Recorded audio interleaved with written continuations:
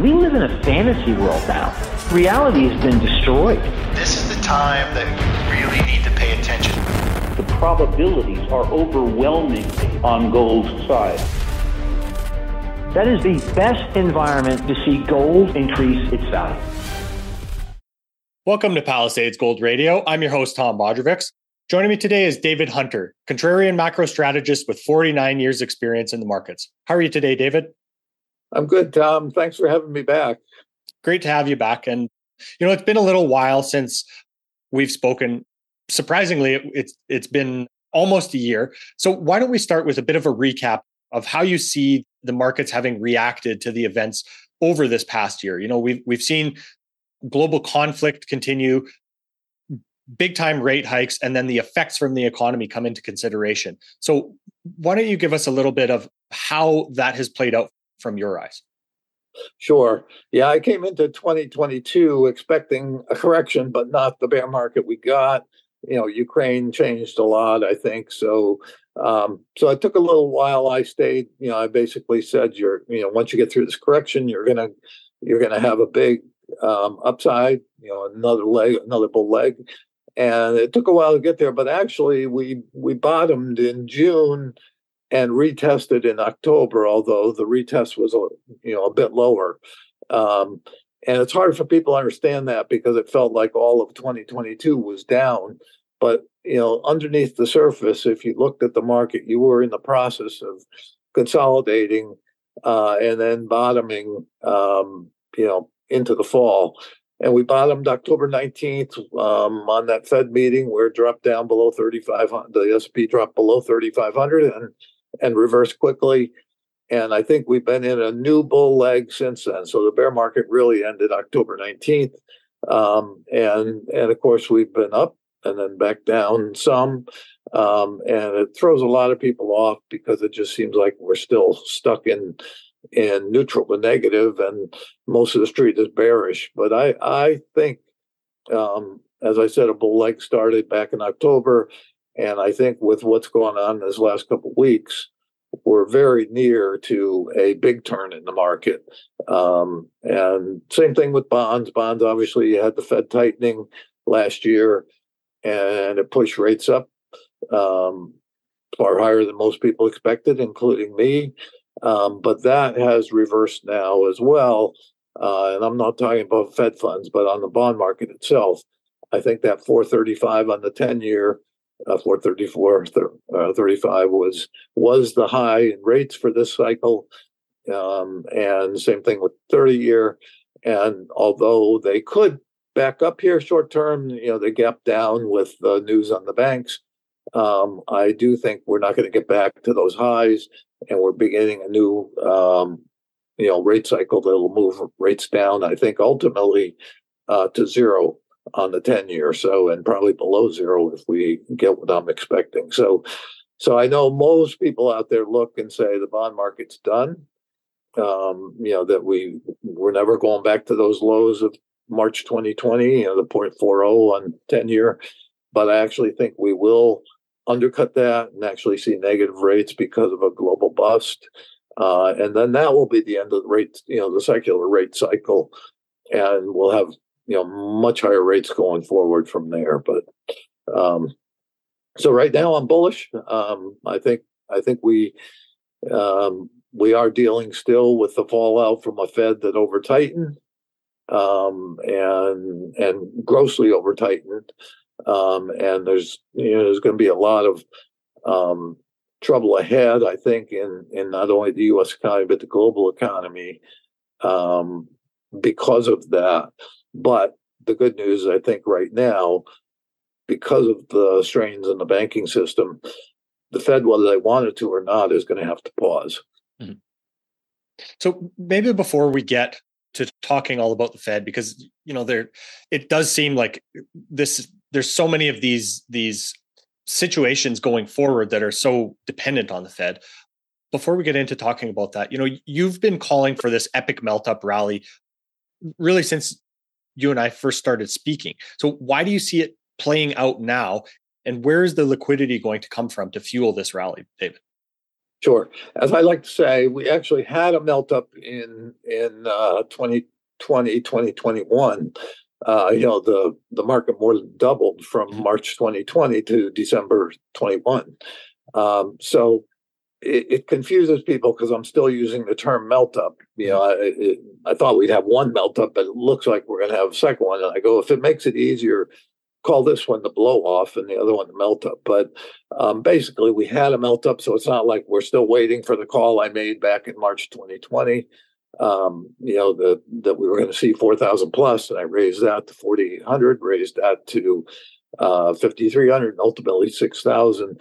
So I still have the same target, but we had the melt up, then we had the consolidation or bear market in 2022. And I think we are now starting a new bull leg. My whole view is that we are at the very end of a 40 and what will be close to a 41-year secular bull market that started in August of 1982. That was really the beginning of the decline in inflation from the high double digits in the early 80s. The decline in interest rates, 10-year got up to, and the 30-year got up to 15%, and it's been downhill ever since. So I think we're at the very end of that secular bull market in both bonds and stocks. And this is that last hurrah. When you get into the last stage of a market like that, a long market like that, it can go parabolic. So that's really where the melt up comes from, the melt up term or the blow off term, is that I think that this will end in one final, parabolic run up. So we did have a parabolic in 2020 and 2021, but this one's even going to be faster and steeper.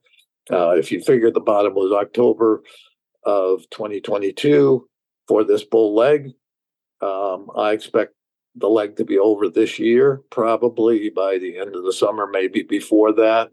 As I say, when you get into that final vertical move, the S&P could cover 1,000 or even 2,000 points in a matter of a month.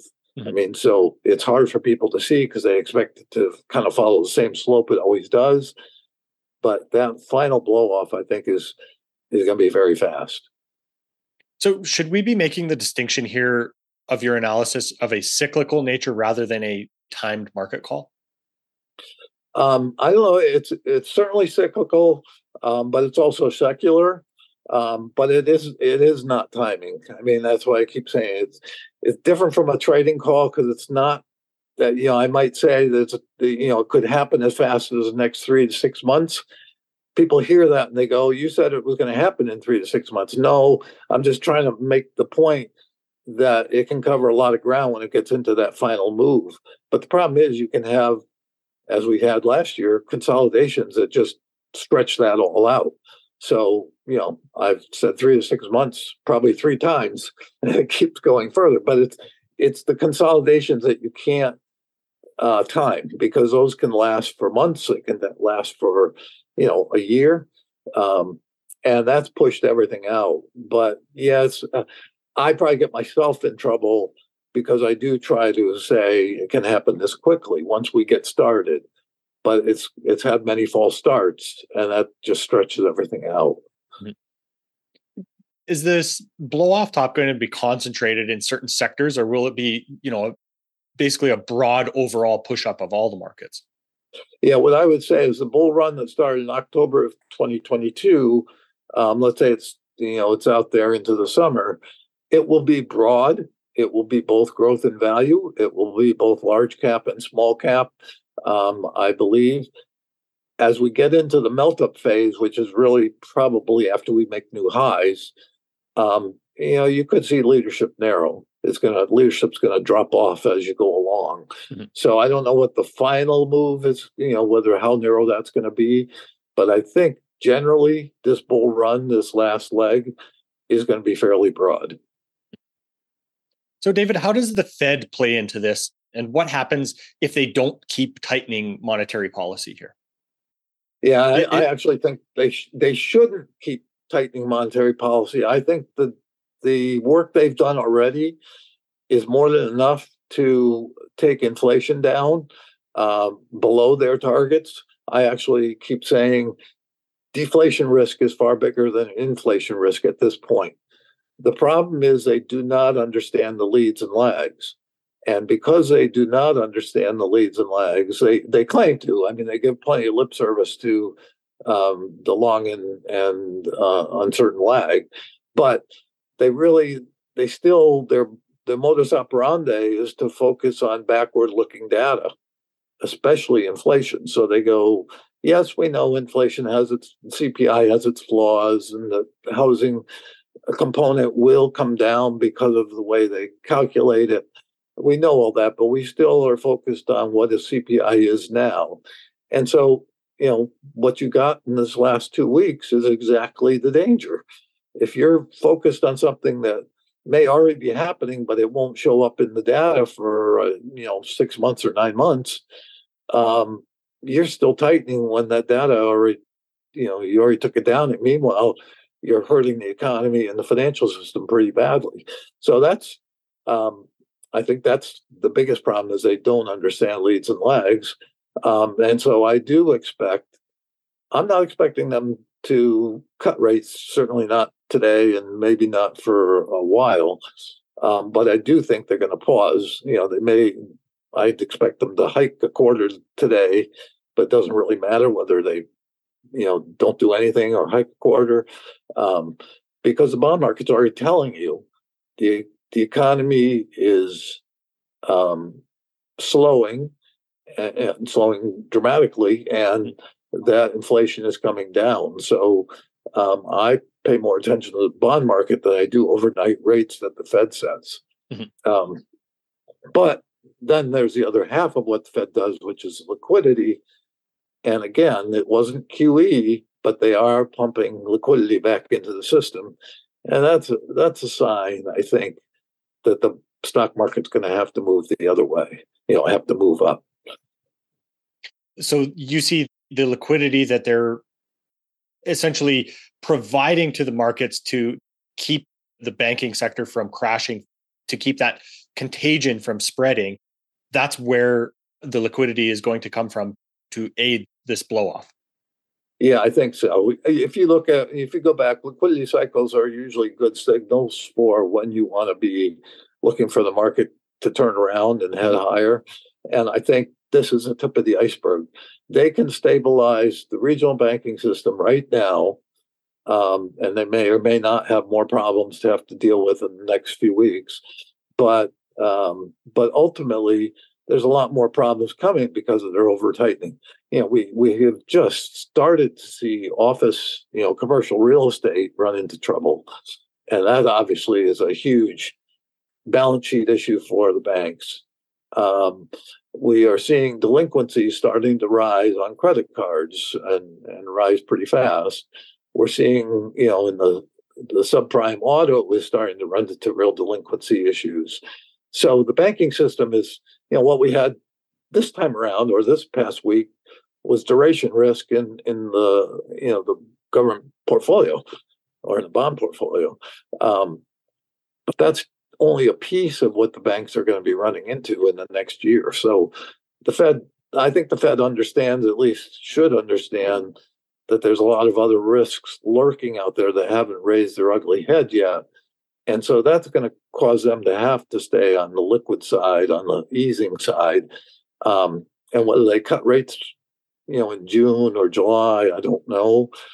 Ultimately, I actually think if we get my scenario and we're at 6,000 or 7,000 on the S&P this summer, you can bet that Bill Dudley's comments and thesis about needing to get the market down to tighten financial conditions, Powell bought that hook, line, and sinker, and you saw that all last year. He spent, after every Fed meeting, if the market didn't respond to his hawkish comments, he brought every one of his members out there to talk very hawkishly, and it was all aimed at the stock market. No matter what anybody says, I hear people on, talking heads say, on CNBC and places say, he's not focused on the stock market. Oh, he sure was, but in the negative way. Mm-hmm. And, trying to make it clear there's no Fed put. But more than that, actually targeting where he felt the market needed to go, at least at a minimum. I think he and Dudley had kind of targeted 3,000 or below.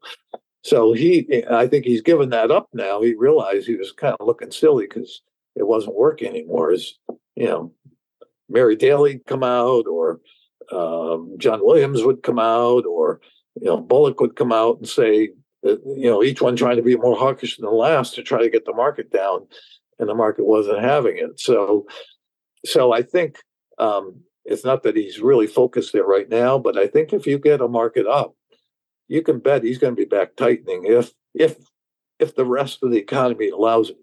If we're in a financial crisis by then, no, but I don't think you're up at 6,000 or 7,000 if we're in a financial crisis by then. I mean, a bigger financial crisis. So, so my guess is by the summer, you might see that blow off in the market, and it'll give him the signal that, hey, we eased too soon, or we're out of the woods and we got to get this down, or else we're going to have an inflation problem bigger than we have. So you could have a second round of tightening, and it'll be happening at the same time that the banks are starting to see those other problems raise their ugly head. So, he may ignore it because he feels he has to tighten, but I think it will all end up in a global bust as a result. So, what I think is a policy error already in over tightening, if he comes back and does it again in response to the market, I think it will be, that be a policy error of all policy errors. Mm-hmm. So, you said earlier that you think he's done enough to get inflation down and possibly overdone it, or let's say the Fed in general. Why do you say that, David? It seems like that's the one thing that they've been squarely focused on, alongside continuing strong job growth, which, their data seems to support. But is it just the lags that are still at play here in the inflation picture? Yeah, inflation tends to be a longer lag than even the economy. Economies and markets tend to be 6 to 9 month lags to when you have impact from policy. Sometimes stretches out to a year. Inflation tends to be a longer lag where it's stickier coming down, but when it comes down in pretty big chunks. My whole thesis of deflation ties in with my expectation that because of the massive leverage in the system, what would be a recession, or a fairly ordinary recession, can turn into something far worse and something very historic. So when I say global bust, and I will tell you, I was using the term 7 or 8 years ago, maybe longer, and nobody was using it. That term is because I used it over and over for many years, and people misuse the term, or at least don't use it the way I do. When I say global bust, I define it as something bigger than a recession, maybe something that looks a lot like a depression, but happens at the speed of a recession. So it's, rather than, I'll use the Great Depression, which was a decade long, it'll be that kind of damage done to the financial system, but in a matter of a year. Mm-hmm. So it's something we have not had. We almost had it in 2008-9, when the commercial paper market froze up. If the Fed had zigged instead of zagged, if they had done something different than they did, we could have easily seen a free-falling financial system, and it came close. I think we see that. So that's what I mean by a bust. It will be something that we almost got in 2008, but it was stopped before it got going. I think Bernanke's going to not be able to stop this one. And part of it is we've got $300 trillion in debt across the globe now, probably twice what we had then, maybe more. We've got, Fed balance sheets, central bank balance sheets through the roof. We've got derivatives to the tune of quadrillions in notional value.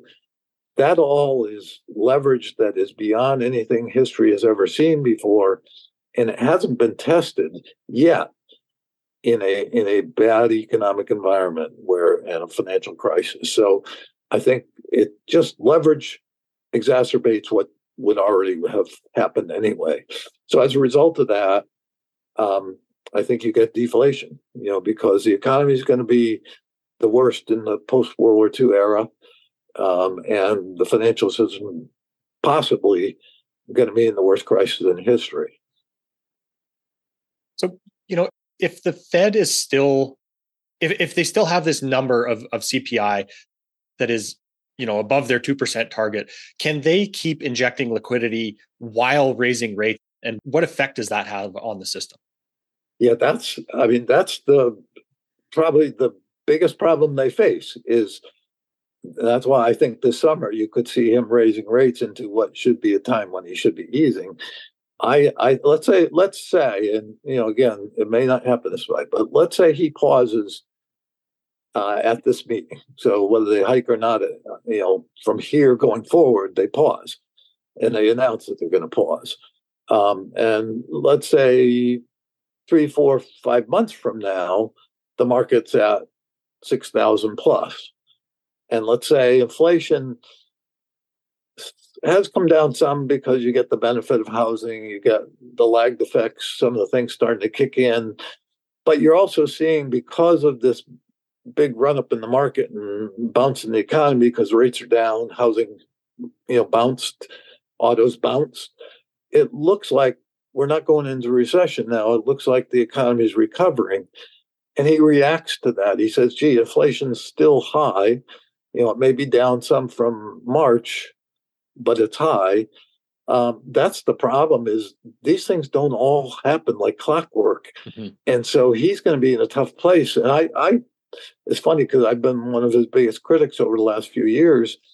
But when people really start slamming him like he's an idiot, I defend him and I go, you sit in that seat. You have no idea what he's having to wrestle with. As you know, I mean, people see things through a simple prism, and they're judging from the rhetoric that's out there from everybody. It's he's got a lot of things to have to wrestle with and try to find that fine line that he can walk. Mm-hmm. So it's not so much that I think he's oblivious to all these things. He's trying to balance the risks and what he has to do. And I think this summer it's going to be even a tougher time because the market's going to be way up. I mean, if you have this could be maybe the biggest rally in history. Certainly, if you have a 50% plus move in the stock market in less than 6 months, of course he's going to look at that and say, risks are through the roof. People are taking on risk at levels they shouldn't be. And let's say commodities have bounced and housing has bounced, et cetera. And the economy still is in positive territory. I think he's going to feel he has to tighten. So I get the place he's going to be in. I just think it's going to, just on the other side of what he's seeing is a disaster. It just, you can't necessarily ignore the inflation and the seemingly overheated market. Mm-hmm. I think another, let's say, factor that they're having to fight and really walk that tightrope is the political situation. They're supposed to be apolitical, but how do they stay out of this political realm, especially, going into an election year next year? Yeah, it's tough. And that's where I have defended him. I really think he's done a good job of saying from both sides, you see it in the congressional meetings, both sides want him to, advocate for their side. Either the Democrats want him to advocate for the need for, fighting climate change and the need for helping the poor, et cetera. And he gives some comments in that direction, but he understands he's got, other issues that offset that. And the Republicans obviously want him to step up and say Democrats are being fiscally irresponsible and that, this last big debt package was ridiculous, or, spending package was wrong. And he stays away from that and says, look, I'm trying to do my job and stay out of the politics. This last, I think last week it was reported that, the Biden administration was wanting him to come out and I think support climate change and things and talk about it in relation to policy. And he stayed away from that. So, I guess it was the blaming of the Republicans for the regional banking crisis, saying, can you step up and talk about it? And he refused to. He said, that's your job, you guys. You can fight that out. But so I really think he is impossible to be apolitical in his role. But I think he tries very hard. I have, like I said, I'm very critical of him for some of the policy, but I think he's a stand-up guy that is trying to do the right thing. Mhm. So, David, let's kind of drill into what the market reaction has been, let's say, since the banking crisis started. One would think that people would run to dollars for safety, as we've seen in the past, right? But why do you think the dollar hasn't gotten a bid as one would think that reaction would be? Yeah, that's a good question. I'm very bearish the dollar. I think we're heading for probably 80 on the dollar from, we're at 103 now. Mm-hmm. I think we're heading for 80. The big story is the big run up in the dollar last year. I mean, that's what, caused my scenario to get postponed, both in the market and the metals. And a lot of that, I think, is being reversed here. We can talk about the U.S. in isolation, but whatever our problems are, Europe's an even bigger, and their central banks are kind of between an even harder rock and a bigger rock and a hard place. Mm-hmm. Because they've got the energy problem on top of everything else, but they've got inflation running away. UK today came out, looks like inflation's not coming, staying high, and if anything, going up again. So I think it's always relative. The dollar's relative to other currencies, and I think right now, two things. One, what's going on, inflation-wise around the world, and us relative to that. And also, I think people are looking at, around the world, investors are looking at our country's got a lot of problems politically and militarily. We're getting, we're putting ourselves in a place where, we're being gamed, I think, around with this whole thing with Russia and China. So I think people are becoming a little less sure of the U.S. going forward, and the mighty dollar as being that place they can feel safe and secure, because our policies are just, particularly, and I hate to be so political, but particularly in the Biden administration, I think are hurting us pretty big time. I mean, you look at the southern border, you look at the amount of money we're pouring into Ukraine and the amount we're starving our own military. Our military is a shadow of what it was because we aren't really supporting it. So and then, the whole thing with the Fed and what they're doing. I just think people have and are believing the narrative out there that the dollar is losing its status. Reserve currency status is going to start disappearing because on the world stage, China's beating us at every place. China's getting into the Middle East now and looking like a peacekeeper over there. China's getting in bed with Russia, not that they weren't already, but I think they're going to play that up big. The U.S. is looking vulnerable in Taiwan or, with its ally in Taiwan. There's just a lot of places where you look and you go, China's taken leadership and the U.S. is seemingly faltering. And, I think that is going to hurt the dollar in the next year. Mm-hmm.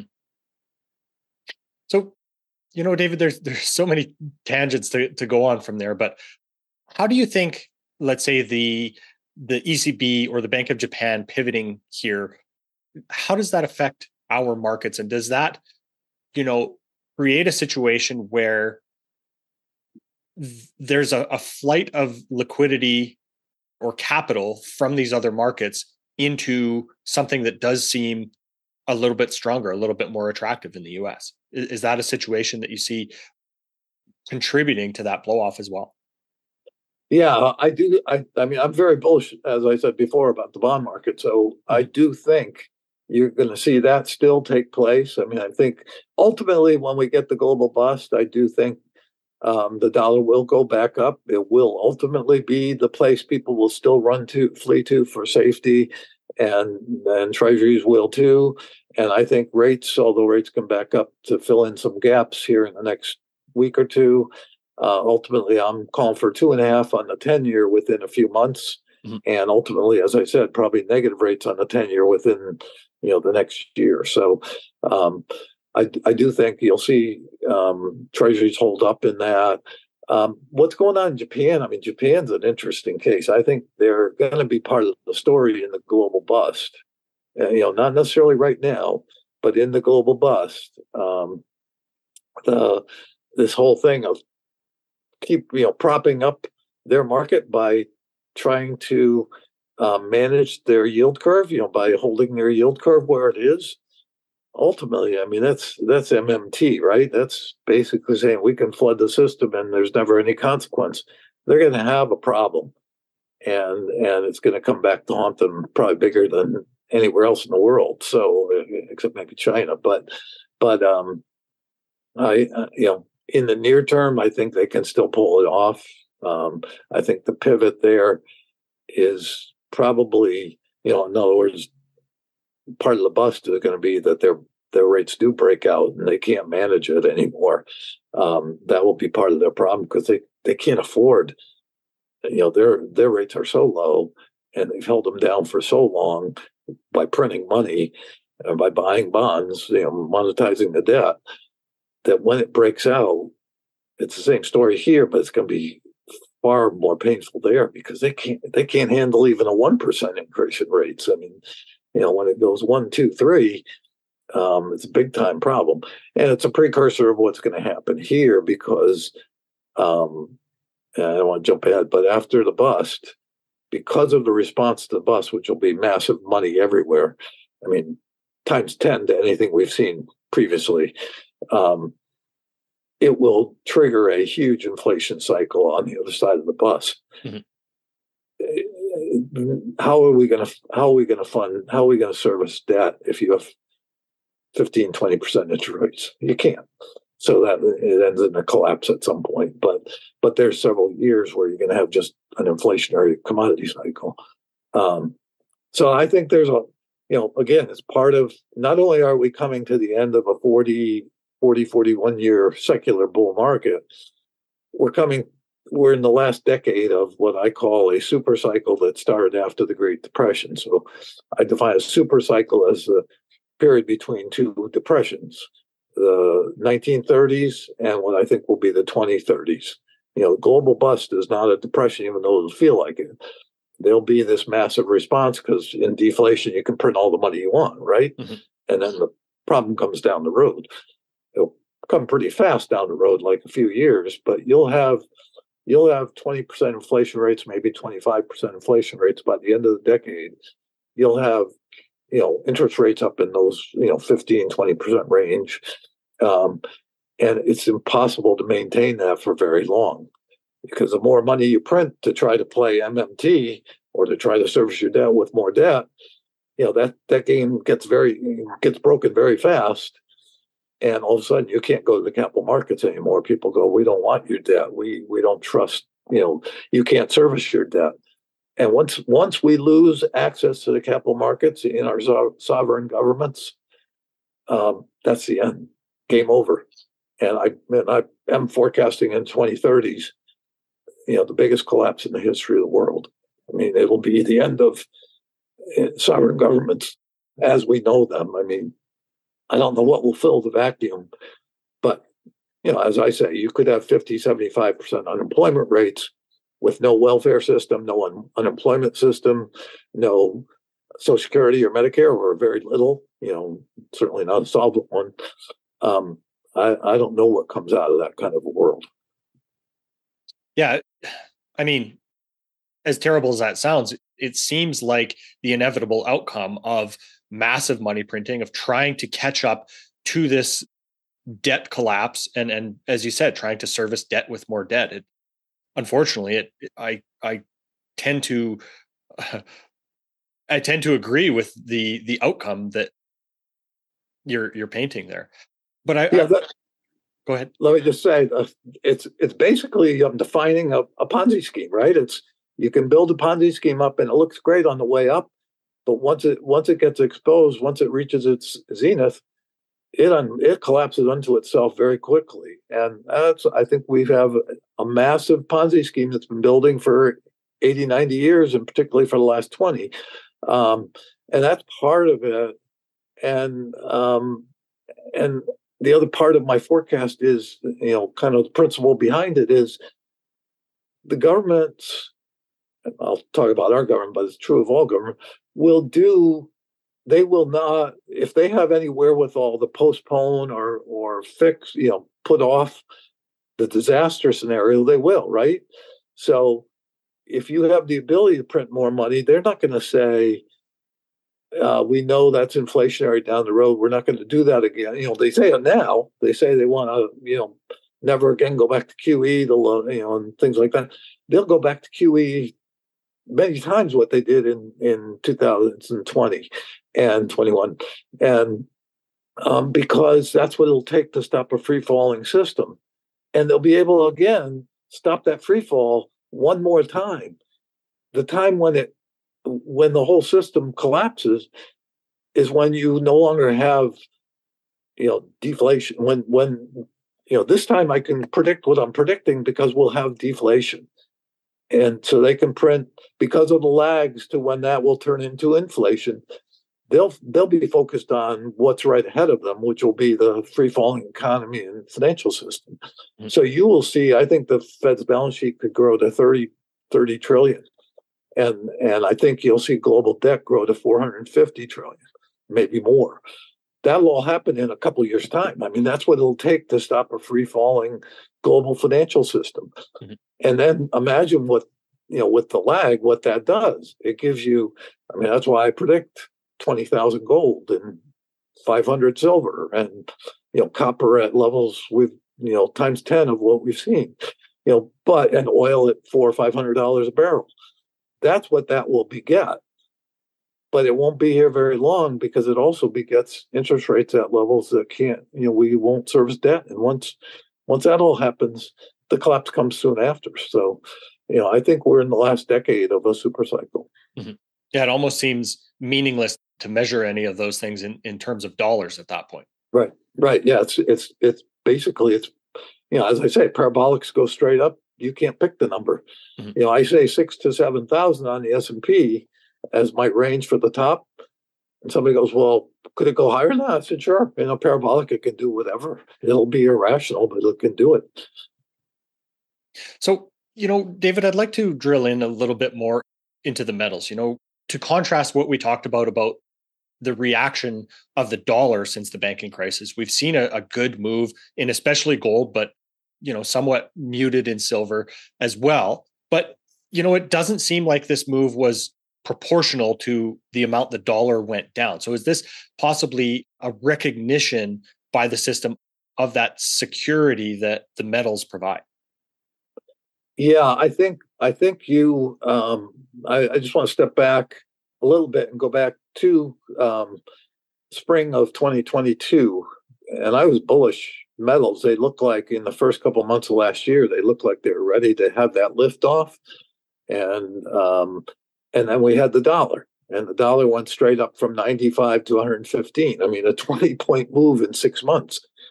The metals went straight down. So metals bottomed in end of September, early October. They had that first run through January, and then February hit them hard because they had gotten ahead of themselves. Everybody was all of a sudden bullish metals, and as you know, metals are. I think there's more of an emotional content to metal investors than anywhere, and miners. So they had a pretty good consolidation in February. And then started to move again. And this most recent, as I say, the biggest thing holding back the metals for over the last year, besides the dollar, that's related, is all this Fed talk and understanding that you're in a tightening cycle. That's a headwind for metals like nothing else. And so, if we're about to remove that headwind and go to pause at least, and like I say, liquidity starting to turn up, that's very bullish, I think. And you're, in my opinion, starting a huge move in the metals and miners. And yes, we corrected yesterday, and I think we could correct a little more this week. But ultimately, I think we're at the very low end of both the metals and miners. Gold had a nice move here, so it's not quite as low, but silver's still pretty low. I'm still calling for 3,000 gold before the bust, so this year, and 60 probably in silver, and it could be 50, 60. I think we're at that point. So again, I'm not trying to call right here that it turns up, because it can fill in some gaps here for another week. But it sure looks to me like we're getting started. And it doesn't always happen. In fact, it happens opposite many times. There's a lot of people who think, because in some cycles we've seen it, that the metals have to go opposite the stock market. But I think we're on the verge, because both will benefit from the end of a tightening cycle, or at least a temporary end to it. Both will respond in the same bullish way to that. So I think what we're going to see in both markets, because they've been down for a while, the stock market seemed like an eternity in the last year. It wasn't, but it seemed like it after what we saw in 2020 and 21. And for metals, it has been a long time. Both, I think, are thin markets. You're going to have a buying stampede, I think, in the stock market. And I think you're going to have a lot of buying in the gold and silver market. And I think you're going to find out just how thin those markets are, because everybody's been on one side of the boat for so long. Right. So, on the other side of that, we've seen energy prices, and specifically oil and gas, get sold off fairly hard, especially this week. Do you think that this is a reaction to seeing a major recession on the horizon right now, considering the demand picture? Yeah, I took a lot of grief because I didn't see the Ukraine thing coming, so I missed the move from 85 to 130. It was a spike that lasted for 2 days or whatever. But I've been basically from that 120 area down saying oil's peaked. And as you know, back last spring, the majority were calling for 150, 200. And everybody was saying oil's heading higher. Across the institutional investment community, energy was at the top of the list of sectors to own. Every portfolio manager that marched out listed energy as their favorite sector. From that point, from probably late spring, I've been bearish oil ever since. And I had a target when oil had this last bounce up to 90. I had a target of low 60s. And I was the only one out there not only talking down, but talking down to here. And we're almost there. And it was because I, both on the charts and also, my bearish view on the economy, I felt worldwide demand is a lot less than people expect. Mm-hmm. And even though the, supply demand numbers coming out in various places were trying to say it was still tight, it just didn't make sense. When you had the kind of price move you had, it certainly caused a change in driving habits and across the globe. The things that were going on in Europe, et cetera. It was pretty clear we had a supply situation that was way in excess of demand. And so I think in the short run, we're probably going to get to that low 60s. We got down to the mid 60s. I think we can go a little lower. And then I'd expect to bounce during what I call this melt-up phase in the market. So you could see oil back to, low to mid 80s before heading lower. And then in the global bust, which I think the bust probably starts before the end of this year, in the global bust, I expect oil to go down into the 30s. So I don't think we're done with the bear market in oil. I do think oil is a huge winner in the next cycle once we get beyond the bust. but I think for this cycle it's done. And if, you know, there's a long chart out there. If you look at 20-year charts or, you know, something like that, 25-year chart, there's a head and shoulder in XLE that would argue for $20. And XLE is in the 70s. So, or yeah, I think it's 75. Mm-hmm. So, I mean, you know, all the market, I have a bear market scenario where the whole market goes down 80%. So that's not much more. It's basically the same thing as that. But I think, again, the energy sector is not where I would consider things to do well in the next few months, because I think it can rally with the market if we do get this bounce in oil, but it's not going to outperform. I think the big outperformance is in other areas. Mm-hmm. And you said earlier, if we see in that next inflationary cycle, we could see $500 oil, but that's, you know, again, in association with the very likely the crazy money printing that we're going to have to see to try and save this next bust, right? Yeah, the global bust will take oil down into the 30s. And then I think, and could go lower than that, but I think 30s. And then I think, yeah, after we start printing that money and the market starts turning around, I think oil goes from, you know, 30 to 500 in the course of 5 years.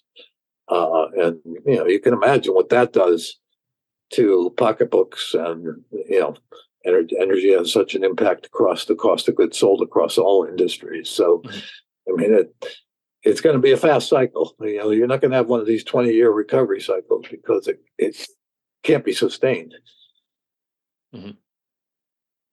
Excellent, David. Well, should we, you know, maybe kind of go through a little bit of a summary here before we wrap up of how you see this broad market really playing out here? Sure. Yeah, that's a good idea, because it can sound very schizophrenic. I mean, it's, you know, up and down. And I just want people to understand the volatility I'm talking in these forecasts is because of where we are in the super cycle and where we are in the big cycle. It's not, you know, it's certainly not a personality thing where I just look for extremes to get attention. But it's really what happens that, you know, we've built excesses for a long time. So just to kind of summarize, I think we're very close to a move in the stock market that will start out from here at, you know, 4,000-ish, and probably run maybe to 4,600, something like that, in the next few weeks or month. Might pull back, you know, 10%, and then run to new highs. And once we get to the new highs, I think we'll see you know, it'll start really building, because people will start abandoning the bear market rally scenario. You know, they can hold that all the way up until you know, once you get new highs, and it happens with volume, people are going to turn bullish. And I think it's from that 4,800 level that you'll start seeing that parabolic build. So let's say we're at 4,800 this late spring. You know, you could go another 2,000 points from there in, you know, a month or two. So sometime this summer. In terms of bond market, I'm looking for 2.5 as the next move down on the 10-year. And then from there, it might consolidate for a while. And ultimately, it will take the global bust, I think, to drive it much lower. But I think you'll see it, you know, go below 2, then below 1. And ultimately, I think in the middle of the bust, if they're printing $20 trillion just to save the system, the way you print is obviously buying bonds, buying treasuries. You're going to see it goes straight through zero. I think you're going to have negative rates. You're certainly going to have negative short rates. I think you're going to have a negative 10-year. My forecast for the 30 years, it probably doesn't get below 1/4 or 1/2, but it'll stay positive. But I don't know that. In terms of metals, you know, I expect a move to 3,000 here this year in gold, 50, 60 in silver, and then a pretty good consolidation during the bust. before they move much higher. I'm calling for $20,000 gold by the end of the decade, and probably $400 or $500 silver. And again, those numbers are out there. I can't precisely know that's where they go. I'm guessing typically, as extreme as this is, I'm guessing I'm going to be conservative, that they'll exceed my levels just because of what we're heading into. And again, remember that this scenario I'm painting is a global scenario. Whatever the Fed's doing, the other central banks will be mirroring, so proportionally. So the big money printing during the bust will be across the board, including the People's Bank of China, and every other central bank. And what we're going to be running into in terms of an inflation problem by the end of the decade is going to be global. It's not a U.S. story. This is really a huge global story. Well, David, I appreciate you sharing your view with us and having the patience to explain it to us. Again, here it's crazy to think about, but I think this possibility is worth considering, right? And unfortunately, there is a distinct possibility of this happening. Yeah, that's that part. And I do realize it can cause sleepless nights to think about this. And I tell people, try to focus on what's just ahead of us, meaning first, in the market, a blow off, but then a bust, and prepare for that, because those are historic in themselves. People want to spend their time thinking about the collapse in the 2030s. I go, number one, it's a forecast. I could be wrong. And I'm putting together a lot of stuff, and this is my conviction is there, but I could be wrong. And, don't lose sleep over something that's 7, 8, 10 years out, because there's a lot ahead of us. And really, if you can focus short term and get your house in order, you're going to be a lot better off in terms of weathering the storm later on. So, we got enough on our hands, I think, here in the next 6 to 12 months. Excellent. You do a quarterly letter by subscription, right? Yes, I do. It's the Contrarian Value Advisor. I've been writing it since the year 2000, I guess. I did it for institutions for a long time, and it's now available for retail as well. It's by subscription, and comes with a decent cost. So, but if people are interested, it comes out quarterly. I write a quarterly letter purposely because my forecasts don't change that often, and frankly, it's a macro forecast. Those things don't change often. I think we live in a world that thinks day by day news is how you make forecasts. It's not. So it's quarterly letter. And if people are interested in it, they can direct message me on Twitter, and I'll provide details. Okay. And of course, that's at David H. Contrarian on Twitter. Actually, at Dave H. Contrarian. Oh, right. Sorry. Yeah. Yeah. And I'm there pretty much every day with comments and replies to people. I would just caution people. I know there's a lot of followers that only follow the tweets, and you've got to also look at replies, because I'm probably replying, many tens of times a day, many dozens of times a day.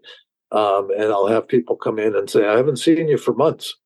And so just know, if I don't do an original tweet, you may not see it in your news feed. But if you come to I don't know exactly how Twitter works in terms of setting that up, but if you come and look at replies, a lot of what I put out there in terms of my forecast comes through replies.